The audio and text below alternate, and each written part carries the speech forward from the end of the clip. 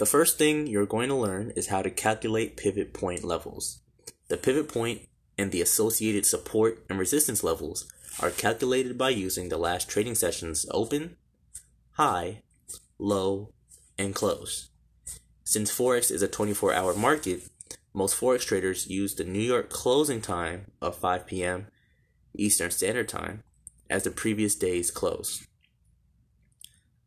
So, a pivot point is equal to the high added with the close, added with the low, and then the sum of that divided by 3. Support and resistance levels are then calculated off the pivot point, where the first level of support and resistance is the pivot point multiplied by 2, subtracted by the low or the high, respectively. The second level of support and resistance takes the pivot point and adds that to the difference of the high and the low, also respectively. The third level of support and resistance has us adding the high and the low. Matter of fact, this one's we gotta take a little bit slower. The third level of support and resistance, we take the high and add that to the product of 2 multiplied by the pivot point minus the low for the resistance. And for the support, we take the low and subtract that by 2 multiplied by the high,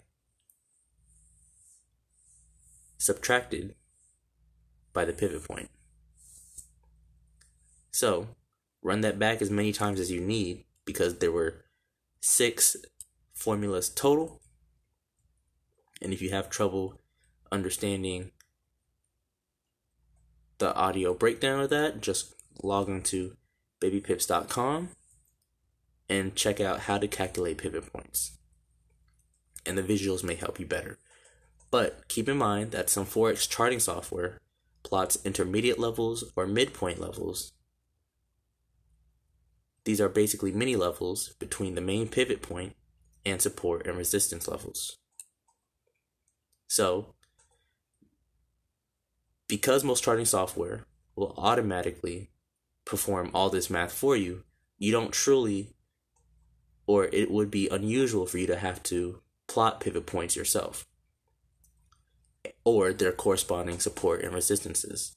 Just make sure you configure your settings so that it uses the correct closing time and price.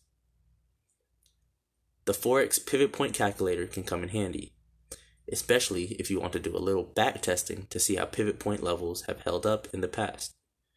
Remember, one of the advantages of using pivot points is that it is objective, so it's very easy to test how prices react to them.